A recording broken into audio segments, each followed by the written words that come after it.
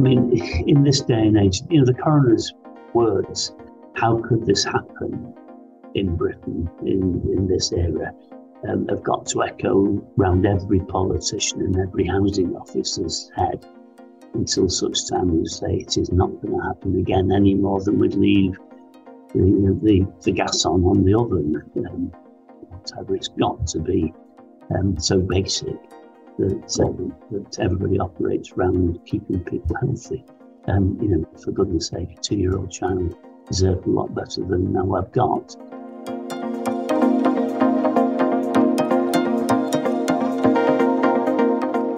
Hello and welcome along to the Northern Agenda podcast, your weekly dose of the politics news that matters to the north, from Blackpool to Barnsley and Bamborough and everywhere in between.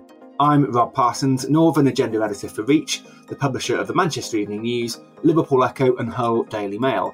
I write a daily newsletter about northern politics, which lands in your inbox every weekday lunchtime. All you have to do to get it is subscribe at www.thenorthernagenda.co.uk. Our political guest on the podcast today is Tony Lloyd, the Labour MP for Rochdale, whose patch has been thrust into the political spotlight because of the shocking death of 2-year-old Awaab Ishak. Awaab died after prolonged exposure to mould in a case that shocked the country. But are the actions being taken both locally and at Westminster going to stop tragedies like this from happening again? That's what we want to find out from Tony Lloyd. But first, as we head into Christmas, there's a present coming down the chimney with Santa for anyone who enjoys swingometers, late night results and canvassing for votes in the cold and the wet. The next few weeks will see not one, not two, but 3 by-elections for parliamentary seats in the north of England, putting Westminster watchers on high alert as they try to assess what it all means for the fortunes of the party leaders. On December the 15th, we'll find out who will be replacing Kate Green in the Greater Manchester seat of Stretford and Urmston as she leaves to become Andy Burnham's deputy mayor. And sometime in early 2023, there'll be a by-election in West Lancashire, where the incumbent MP, Rosie Cooper, is resigning to take up the job as chair of the Mersey Care NHS Foundation Trust. But the first by-election grabbing our attention is in City of Chester, triggered by the resignation of Christian Matheson after complaints of serious sexual misconduct against him, which he denies, were upheld by a parliamentary watchdog. What have these 3 seats all got in common? They're all held by Labour with pretty big majorities. So it would be a big surprise, I think, if they changed hands. But there's still plenty of local angles to explore. So to find out what the big issues at play are in Chester, let's speak to Mark Smith, local democracy reporter for Cheshire West and Chester. Welcome, Mark. Thanks, Rob. Good to be here.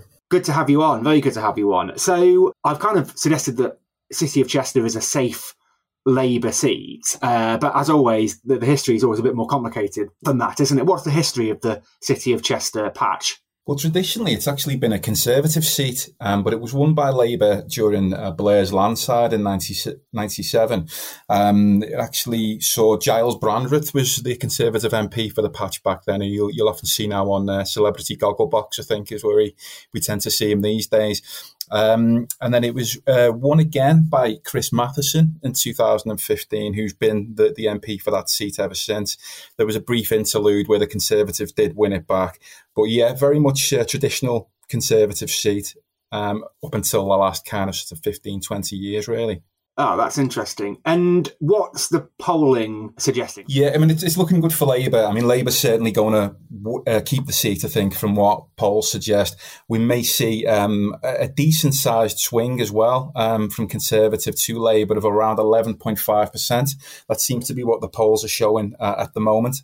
I guess with any by-election, the interest of the national media is always, what does this mean for Rishi Sunak? What does it mean for Keir Starmer? What can this tell us about the next general election whenever that comes? I mean, do you get the sense that that's how this by-election is being seen locally as well? Or is it going to be sort of local rather than national issues that kind of decide who wins? Interestingly, I think there's going to be a mix of both. I mean, Cheshire really as a county, MPs and councillors tend to do well on local issues for a number of reasons, really. But for instance, when the red wall fell at the last election, the Labour MPs in Cheshire were relatively safe. They all kept their seats.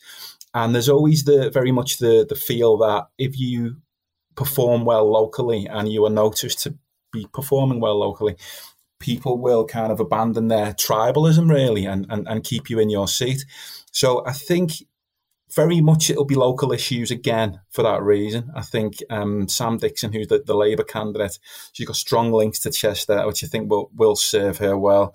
But as you suggested, there is, I suppose there's been a backlash to the Conservatives nationally, and it will be a case of seeing, how much local people want to take the opportunity to, I suppose, stick the boot in. The feeling I'm getting really from talking to people is campaigning around this by-election, especially from the Conservative side, has been kind of tepid. We haven't seen a lot of kind of big hitters heading here from the government ministers that you would normally see. I suspect if Labour do win by a significant majority, it will rather than people coming out in force to kind of put the boot into the Conservatives, it will be more a case of traditional Conservative voters not being bothered to turn out. That's very much the feel I get at the moment.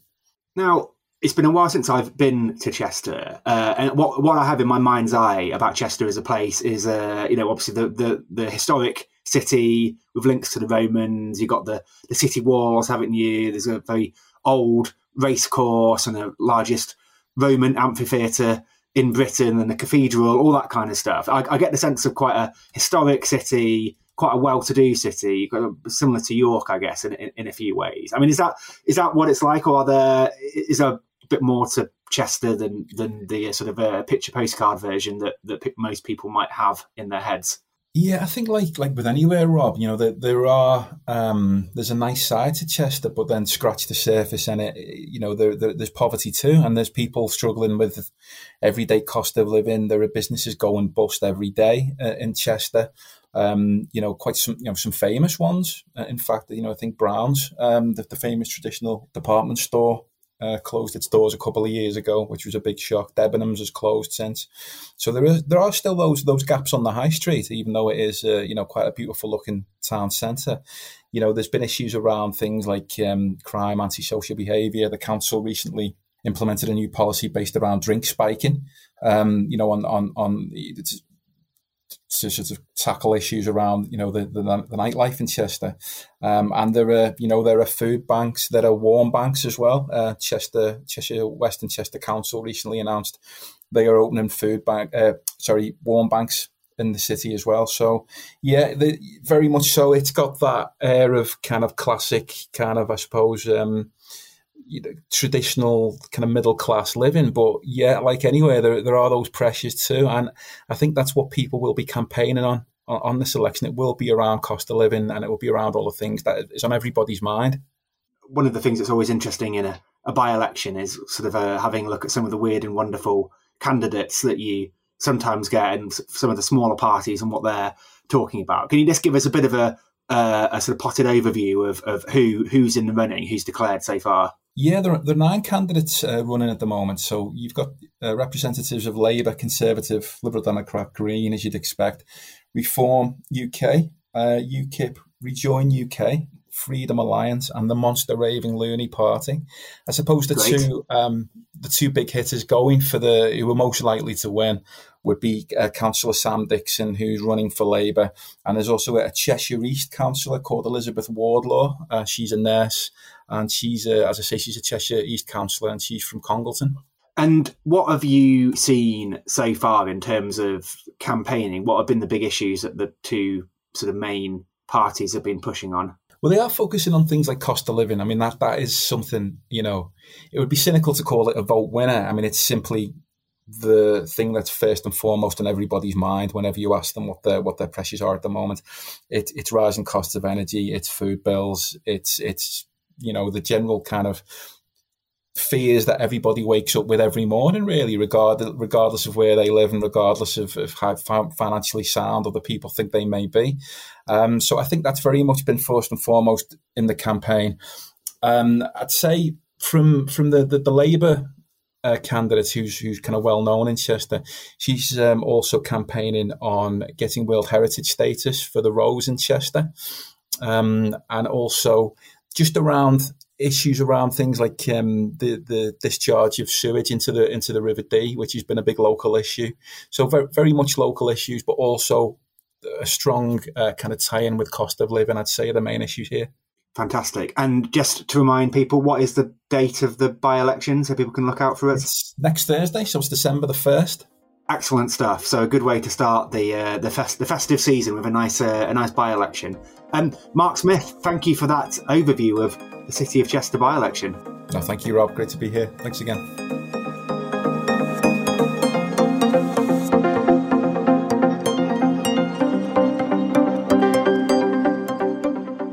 Now, as we record this podcast, the Housing Secretary, Michael Gove, is up in Rochdale for talks with the local housing association that owned the flat where 2-year-old Awaab Ishak died after prolonged exposure to mould.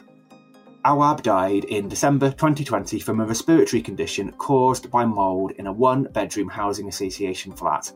His parents, Faisal Abdullah and Aisha Amin, who came to the UK from Sudan, repeatedly complained about the mould, and they say they weren't listened to because of who they were. Since the full horrendous details of little Awaab's death, Michael Gove has taken personal involvement in making sure housing associations like Rochdale Borough-wide Housing do more to prevent future tragedies. The latest measure, unveiled this morning, saw him block the £1 million in funding RBH was due to get to build new homes, and he says he won't give it any more until it proves it is a responsible landlord. The Social Landlord's chief executive, who earned £170,000 last year, has been kicked out, and its directors have promised to do more to up their game. But is that enough? The local Labour MP, Tony Lloyd, has a Commons debate about Awaab's death today as we record. So before he stepped into the Commons, he spoke to our producer, Dan McLaughlin, and this is what he said. So thank you very much for joining me today, Tony. It's a tragic story. It's awful. Where do we go now that the full scale of the tragedy involving Awaab has emerged? Yeah, well, I mean, I think what we've got to make sure we don't do is to do that very formulaic saying that we're going to learn the lessons and then do nothing for the next many years. It's really good to see that that Michael Gove, the Secretary of State, is engaged. He's in Rochdale,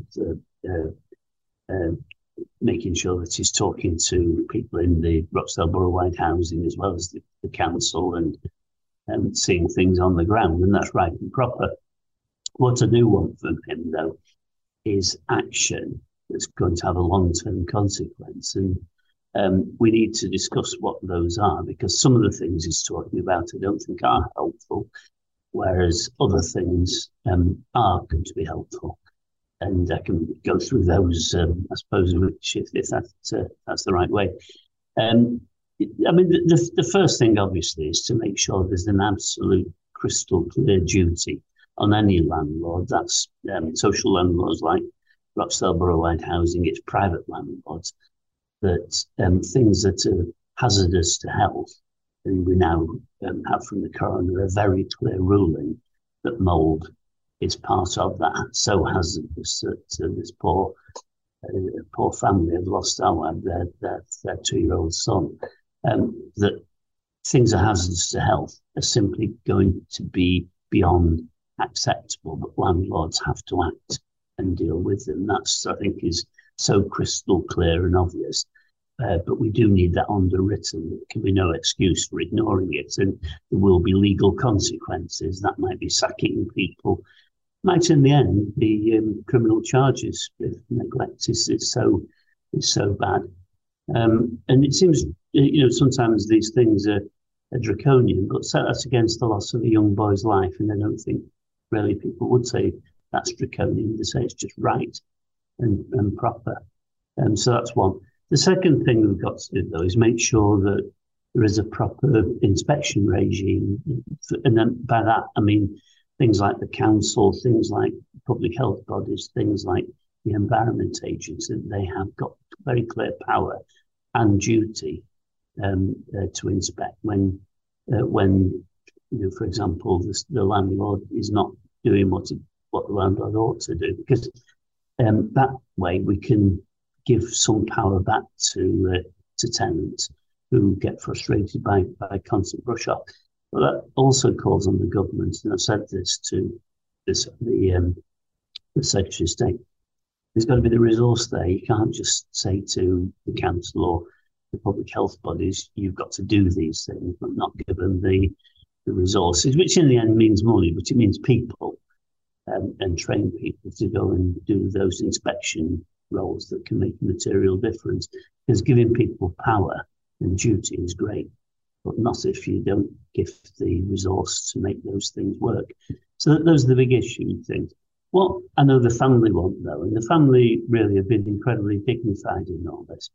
They want what effectively becomes Awaab's law, that places very clear duties on social landlords and private landlords, so we don't see this kind of tragedy again in the future. And if we can achieve that, then maybe it won't just be words, it will be something that translates into protection for children and adults into the long term. That's something that the Manchester Evening News is campaigning about, the Awaab's law, to strengthen the legislation going through Parliament right now. It's received, at the time of this interview, over 120,000 signatures. What do you think of the campaign from the MEN? Yeah, I think that's great, because obviously in the end, this campaign, the MEN's joined in to make sure that there's a strong and powerful voice, because to get that many people signing the petition is great. It shows people do care. It shows people want to see real change, and it's a proper call to government, a proper call to people like me to take this seriously. I mean, I do take it seriously, obviously, but it's always good to know that the ordinary folk, their voice can be heard, and the Evening News campaign has given that the capacity to have that voice heard. So well done to the MEN, well done to the 120,000 people who signed the petition, and let's hope a lot more people take the same step. You said about Michael Gove's intervention, you say some things that maybe he hasn't quite got right. What have they been, and what do you think he should do to improve upon them? Well, Michael Gove, and I kind of understand why he's, it's the thing we all think about. He's talking about giving exemplary fines, for example, and he's announced today that Rochdale won't get some money which would be spent on new housing. The trouble is that who suffers from that? Who gets penalised? And and the answer is it's not. He says that the money will go to other areas that can spend the money more efficiently. Well, great in one way, but Rochdale has a massive housing shortage, particularly for properties that, Rochdale's not a rich area. We're not talking about, the sort of billionaires coming in to buy property. But what we want is affordable social housing, ironically, that ordinary people can get access to. If that money is taken away, then whilst I understand that looks like you're penalising the housing association, absolutely what you're penalising really in the longer run are people who are desperate for reasonable quality housing in the borough of Rochdale. So I can't go along with that. What I can go along with is saying to the housing association, the job you've done is not being good enough, and they've sacked the chief executive, but we've got to question some of the other senior players. Ordinary workers in Rochdale borough-wide housing will want to get on and do their job, and I applaud what they're doing on a daily basis to make people's lives work well. But if it's not well managed from the top, then let's change the management. Let's not penalise people who are waiting for decent homes. So that's probably where we disagree. The other thing, though, as always, and it's easy maybe for opposition politicians to say this, but actually, following a tragedy like this one of Awaab, I've got to say, don't starve the appropriate bodies of the resources, because to do that, you're just making it more likely we've got these situations that lead to tragedy in the future. So government's got to step up as well. It's good of Michael Gove, and I'm delighted he is taking this seriously. I'm delighted he is saying lots of the right things that I agree with. But I also want him to be able to go along to the Chancellor and say, look, Chancellor, this is something that's now so serious that no government, Conservative, Labour or anything else can afford to ignore it. Rochdale Borough-wide Housing have cited funding cuts as an excuse for the failures. Is that a reasonable excuse on its own? And what would be reasonable, maybe punitive response to RBH after this tragedy? Yeah, I don't think it's an excuse in the case of, this was simply dealt with wrongly and in a number of different ways. You've got a family who were reporting mold growth in the flat for, I think it was 3 years before we had the tragedy of Awaab's death. They were desperate for help. They had support from health professionals who asked the housing association to rehouse them. They'd offered solutions which were ludicrous, like painting over mold. I mean, most of us probably in our growing up years have lived in places that were not dead good. And I certainly, the idea you can just paint over mold is great. It's totally cosmetic, and 3 weeks later the mold comes back. So the fact that they were offering that as a solution, the fact that they didn't look at bringing in better ventilation, as the coroner pointed out, was a real issue. Across the piece, realistically, and the other one that's worth pointing out, they had this ridiculous situation where, when the family consulted the solicitor because they were so desperate, the housing association put a block on any repair work. Well, that ought to be crazy, and in this case was tragic. So those weren't issues about lack of money; those were issues about lack of management, which is why, in the end, even the board of the housing association recognised that the chief executive had no credibility. But I must say, I've asked them some questions about their own actions and the board as to whether they've got any credibility. Because really, where Michael Gove and I can agree is if we can get this housing association restructured with a dynamic and forward-looking management at the top, then we're in with a chance of saying yes, give us the money for new house build, because you can trust the newly structured organisation to do that job. And amongst other things, the local councillors said that it would be very happy if the housing association could come back under council control, as it was, I think, about 15 years ago. It was transferred into this new structure. May have been a good idea, may have seemed like a good idea at the time, but it's not worked. So we put it back in the council, and then elected people who can be got rid of by you and me, the public, to make decisions on our behalf. And if we don't like what they do, then we can get rid of the lot. Whereas a faceless board with great respect, who first of all said they've got confidence in the now sacked chief executive, didn't give me an awful lot of belief that they're credible, or they're the people to move the association forward. Obviously, Awaab's family are rightly furious and obviously grief-stricken, and these are the words that have come from them. They said that we have no doubt at all that we're being treated this way because we're not from the country and less aware of how the systems in the UK work. RBS, we have a message for you: stop discriminating, stop being racist. Do you think that the family were victims of racism?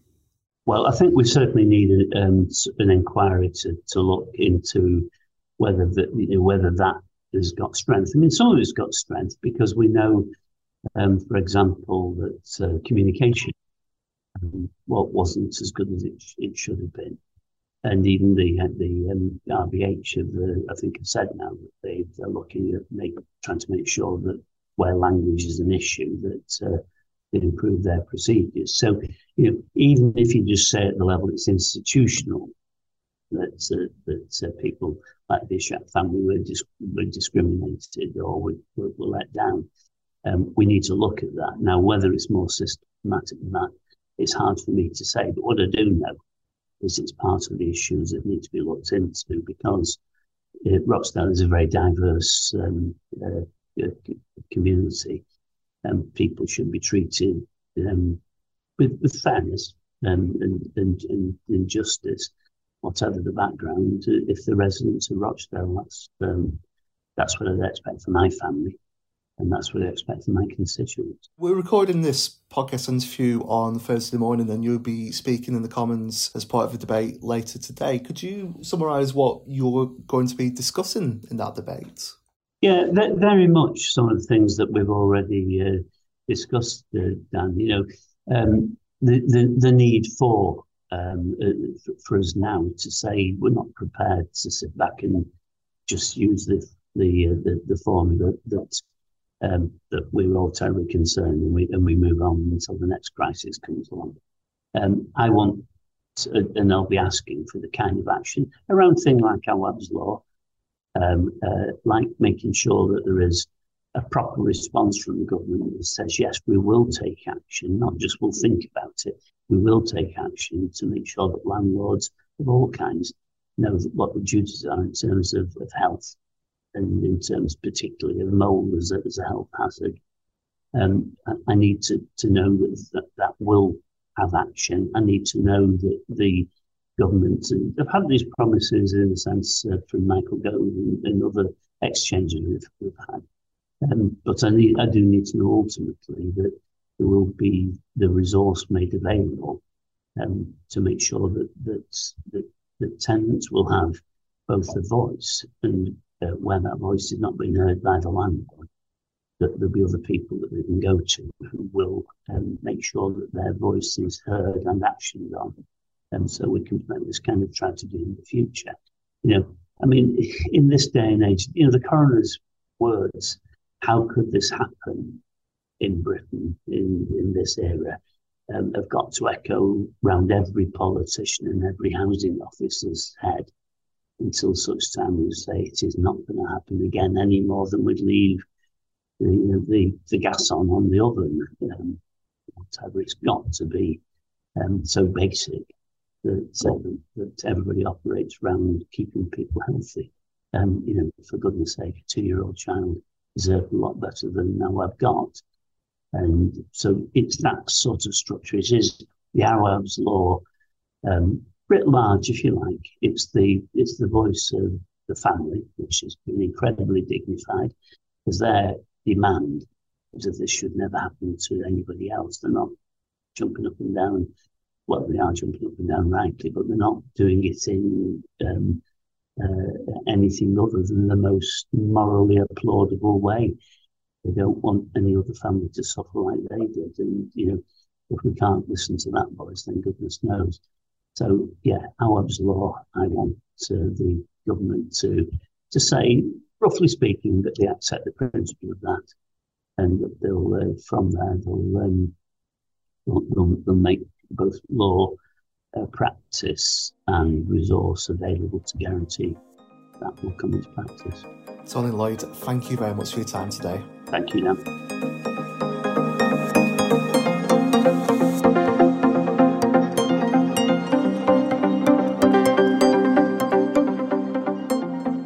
Thank you for listening to the Northern Agenda podcast, and don't forget you can subscribe to our daily newsletter at thenorthernagenda.co.uk. It's more important than ever for Northern voices to be heard. The Northern Agenda is a laudable production for Reach. It's presented by me, Rob Parsons, and it's produced by Daniel J. McLaughlin. If you enjoyed this episode, please subscribe to The Northern Agenda wherever you listen to your podcasts, including Apple and Spotify. Also, check out the other laudable podcasts. See you next week. Bye-bye.